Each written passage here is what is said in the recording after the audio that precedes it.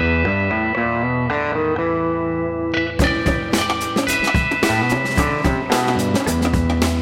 Catherine Amirfar. And I'm Cal Raustiala.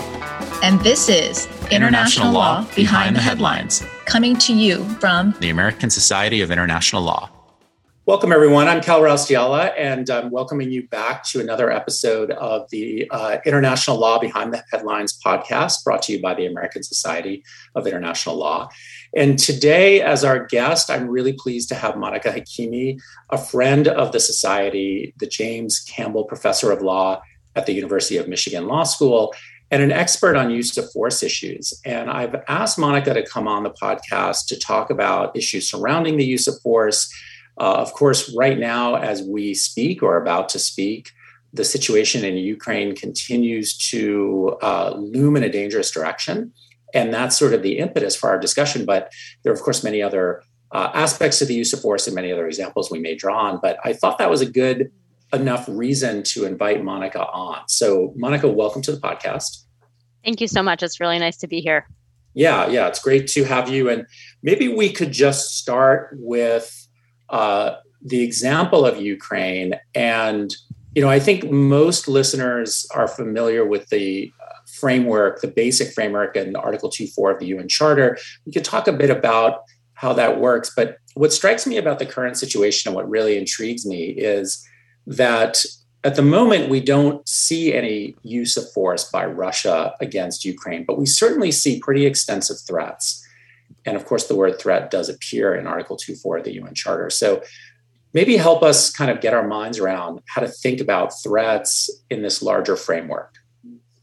Okay, sure. Well, as you suggest, Article 2.4 of the Charter prohibits not only the use of force, but also the threat of the use of force against, to use the full language, the territorial integrity or political independence of any state or in any other manner inconsistent with the purposes of the United Nations. And as you also say, the situation in Ukraine seems to involve the threat of the use of force, given the buildup of military activity on the border. But what counts as an unlawful threat of force is not really very well defined, and there's not a whole lot of practice on it. So we have some material, for example, in the ICJ jurisprudence to which we might look to try to figure out how to define what qualifies as an unlawful threat, but it's an area in which there's quite a bit of ambiguity. Do we know much about the history of the insertion of the word threat into the Charter's language? I mean, I'm sure this was negotiated out in San Francisco in 1945, but I'm just curious, it obviously makes sense at a practical level. Threats were a common feature of world politics for a long time. Mm-hmm. But I'm wondering if we have any specifics that you're aware of or, what the thinking was in terms of including it.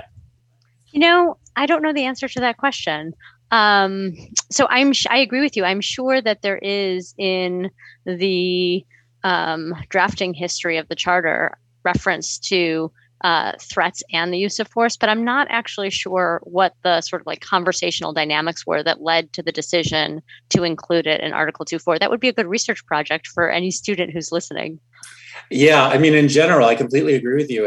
And I've thought, as I've kind of mulled over this issue, threats seem somewhat understudied. Is that a fair statement? Maybe we don't have enough research on threats. Yeah, I think it is a fair statement. So, so here's what we know. We know that from the ICJ's decision in the advisory opinion in the nuclear weapons case, that a threat to use force is not unlawful if the use of force that is threatened would itself be lawful. So for example, if a state were to say, look, if you attack me, we're going to attack you back, that would be basically a statement of the right to act in self-defense. And it is a threat to use force in some sense, but it would not be an unlawful threat to use force, the advisory opinion suggests. So in order for it to be unlawful, it has to be a threat to do that which is otherwise not permitted. And of course, there are lots of uses of force that are not permitted. And so the question is how you then try to define that space. And there are some ways to think about it. So, for example, one idea that exists is it's unlawful when it is like pretty direct and concrete and specific. Like, we will use force against you if you don't vote for us, whatever we want to do at the Security Council. Like, that's a sort of tit for tat kind of direct threat to use force in some coercive way. And so some suggest, well, those are the criteria for identifying that which is unlawful. So that might be one way of trying to carve this space a little bit more specifically than just saying anything which is which is not otherwise lawful is unlawful. Yeah, that makes sense. So in a way, a threat pursuant to a self-defense claim would sort of per se be fine, assuming the self-defense claim was valid. So if a state said, if you attack me, I will fight back, essentially, that is a kind of a threat in a narrow way, but that's a perfectly fine threat because it's consistent with the framework that the law of the use of force provides. Is that exactly? Like, I'm actually complicating it, but that's right. That's the suggestion in the advisory. That's how I read the advisory opinion in the nuclear weapons case. Right. So now we're in a realm, if we go back to Ukraine, or for that matter, we could talk about Taiwan, or perhaps there are other examples as well, in which one state threatens another, but I'm sure a self-defense claim will be constructed if there is in fact conflict, because that seems to always happen. But there's not a plausible self-defense claim at the moment. The notion that Russia is defending itself against Ukraine is, I think, we can sort of reject that. And so a threat to do something or not do something on the part of Ukraine would seem to be per se illegal. I guess part of the problem is sometimes the threat isn't issued verbally. So I guess this is what I find intriguing about it is if you put a lot of troops on the border in a menacing manner, that's certainly threatening. But let's posit that Putin hasn't actually threatened to invade, which I don't think he has, but I don't know. I haven't kept track of all the things he says. But let's say he never did say that, but just kind of left the troops there for a while, pointing guns. That seems pretty threatening. And so maybe something could happen in Ukraine, but there's like a causal connection and that we'd have to draw out. Do you know what I'm getting at? Yeah, I do. I agree with you. It's interesting. I take that wrinkle and I want to add to it. So I take the wrinkle in the following way. If Belarus consents to Russia's buildup of forces in the Belarusian territory, then that's a consensual operation. And as you suggest, it's not necessarily threatening on its own terms. Like, there are lots of circumstances in which a state consents to another state's military presence in its territory, and we don't consider those to be inherently threatening. So there needs to be something more to that. And so what's the more in the Ukraine context, you might ask? And it seems to be that the thing that's more is that Russia is specifically suggesting that the buildup of troops is connected to a desire to disrupt the current security architecture and to institute real policy change. So, right, it's directing those threats to the extent that it's threatening. It's making noises of threat to basically NATO, and saying, like, don't let Ukraine accede to NATO and become a member of NATO, and also, like, we want to change the extent to which NATO is right on our borders. And so it is suggesting that it is building up its troops in relation to or concurrently with making these kinds of noises about trying to disrupt the security architecture. But still, there's the question, is that kind of more general threat even sufficient to constitute a threat, an unlawful threat to use force? And if you're of the sort who thinks, no, the threat has to be very, very specific, directed, and in a sort of tit for tat kind of coercive form, it's still not clear, I think, that Russia's current conduct would satisfy that pretty stringent standard. Yeah, that's really interesting because I think implicit in everything you said, just to draw it out, obviously is, of course, the United States, neither of us are in the US government at the moment. But I think if we had the legal advisor here on this call and asked, well, is it necessarily threatening to mass troops in another country with an aim towards a third country? The US would be very hesitant to endorse that notion because that is essentially our security strategy and has been for 75 years. So, NATO itself, we have the entire 7th Fleet sitting in Japan. We have 50,000 troops or so in Korea right now. We are big users of this strategy. Now, I think we would immediately argue that those are not threatening anyone. Those are defensive troops. But of course, so too would Putin. So it is a pretty tricky and slippery slope to kind of find ourselves on. So I agree with everything you're saying, and I'm really now it's even a more interesting question of what the line is, or it's even making me wonder: does it make sense to include threats? If we were to revamp the charter today, would we want to get rid of the word threat because it's really not doing any work? Does that seem too extreme to you?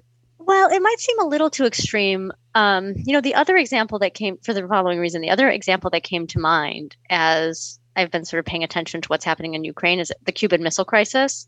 Mm-hmm. So there too, right? Russia started moving weapons, and they were offensive. They were understood to be offensive weapons, but still moving weapons into Cuban territory presumably with the Cuban government's consent. And that was, I think, viewed to be a very threatening action. And Definitely. It instigated like an entire range of follow-up actions by the United States before the Organization of American States and so on. And so that's actually, I think, an example in which if you use state practice, like what states actually do on the ground, as some kind of indicator of what they understand the law to be, I think that's an example in which they were responding to a perceived threat, and were treating it as unlawful. And actually, I would say that the situation in Ukraine, in some sense, resonates with that example, because here too, states are responding to Russia's behavior as if it is outside the norm of acceptable behavior, as if it is unlawful. And in some way, and then the United States, for example, has used some of the language of Article 2.4, if not specifically saying this is an unlawful act in violation of Article 2.4. The United States has said things like, we will not allow Russia to do anything contrary to the territorial integrity or political independence of Ukraine. And that is why we will not accede to its demands on NATO, right? So there is it's sort of coded in legal language, at least in a subtext. And so that might be one way of understanding this incident as indicative of the kind of thing that states might treat as or understand to be a threat, an unlawful threat. Yeah, I think that makes a lot of sense. I guess kind of playing devil's advocate for a minute, isn't it the case, though, that part of what happened in the Cuban Missile Crisis, and arguably is happening here, is that Western powers or the Western alliance, the West broadly understood, if we want to define it, America's friends are taking the view that Russia is a bad actor, or the Soviet Union was a bad actor, a dangerous actor, and acting differently in response to a situation. You deem the weapons in the Cuban Missile Crisis to be offensive. But of course, weapons, we might query, is a weapon ever really offensive or defensive, especially if it's like a missile?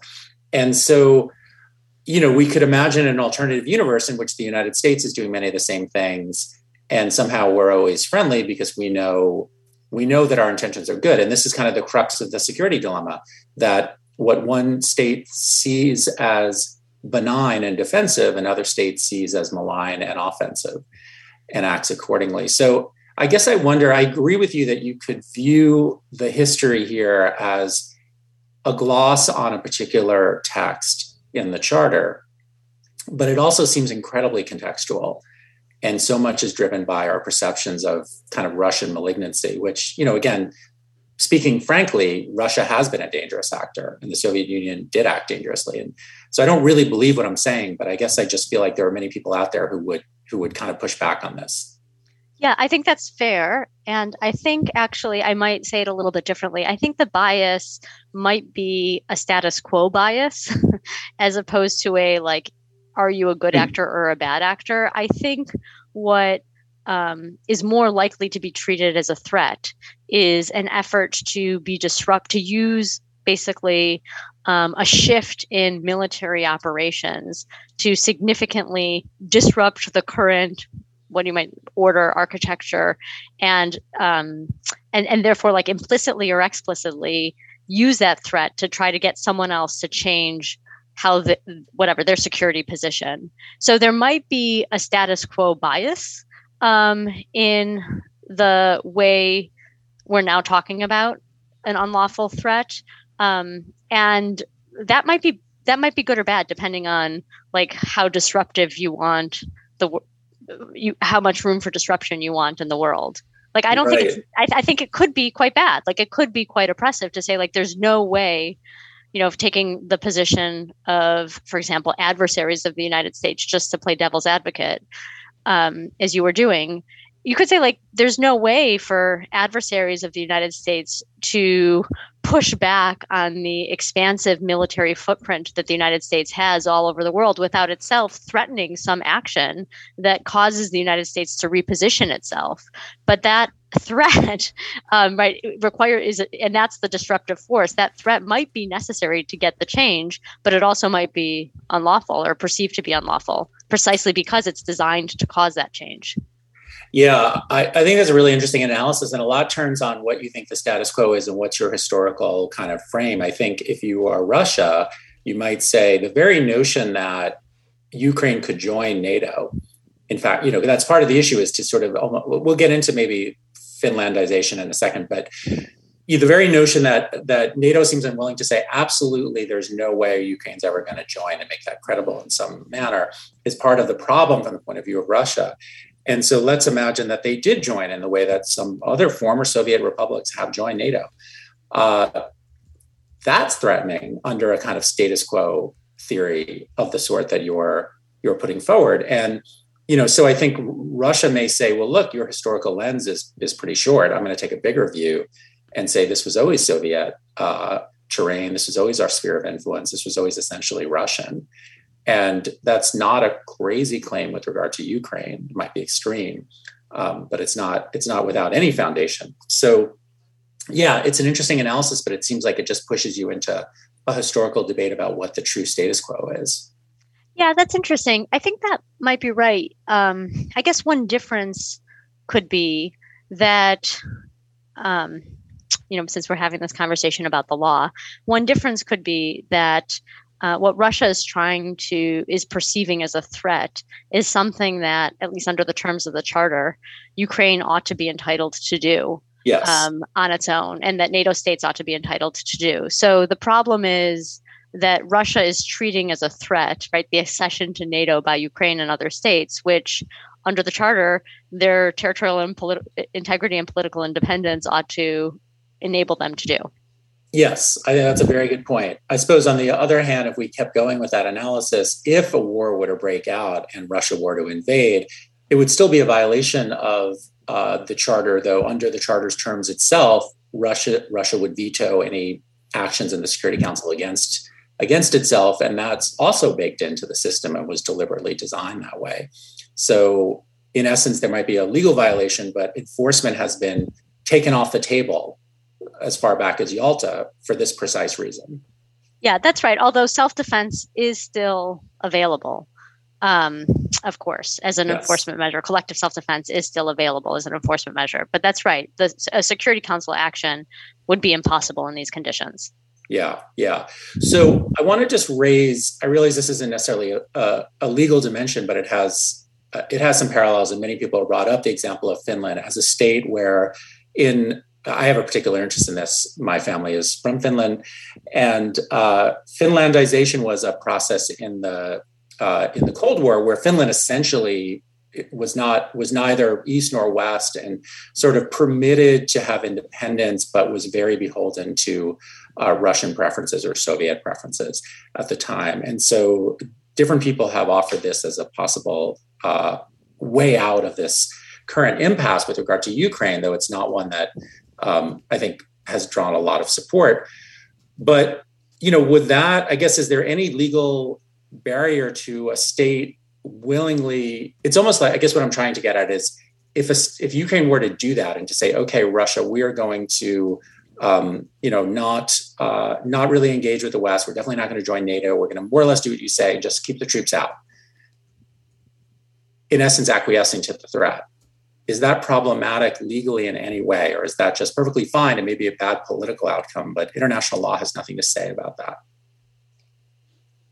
I think international law has little to say about the Ukrainian government's decision to make that choice, right?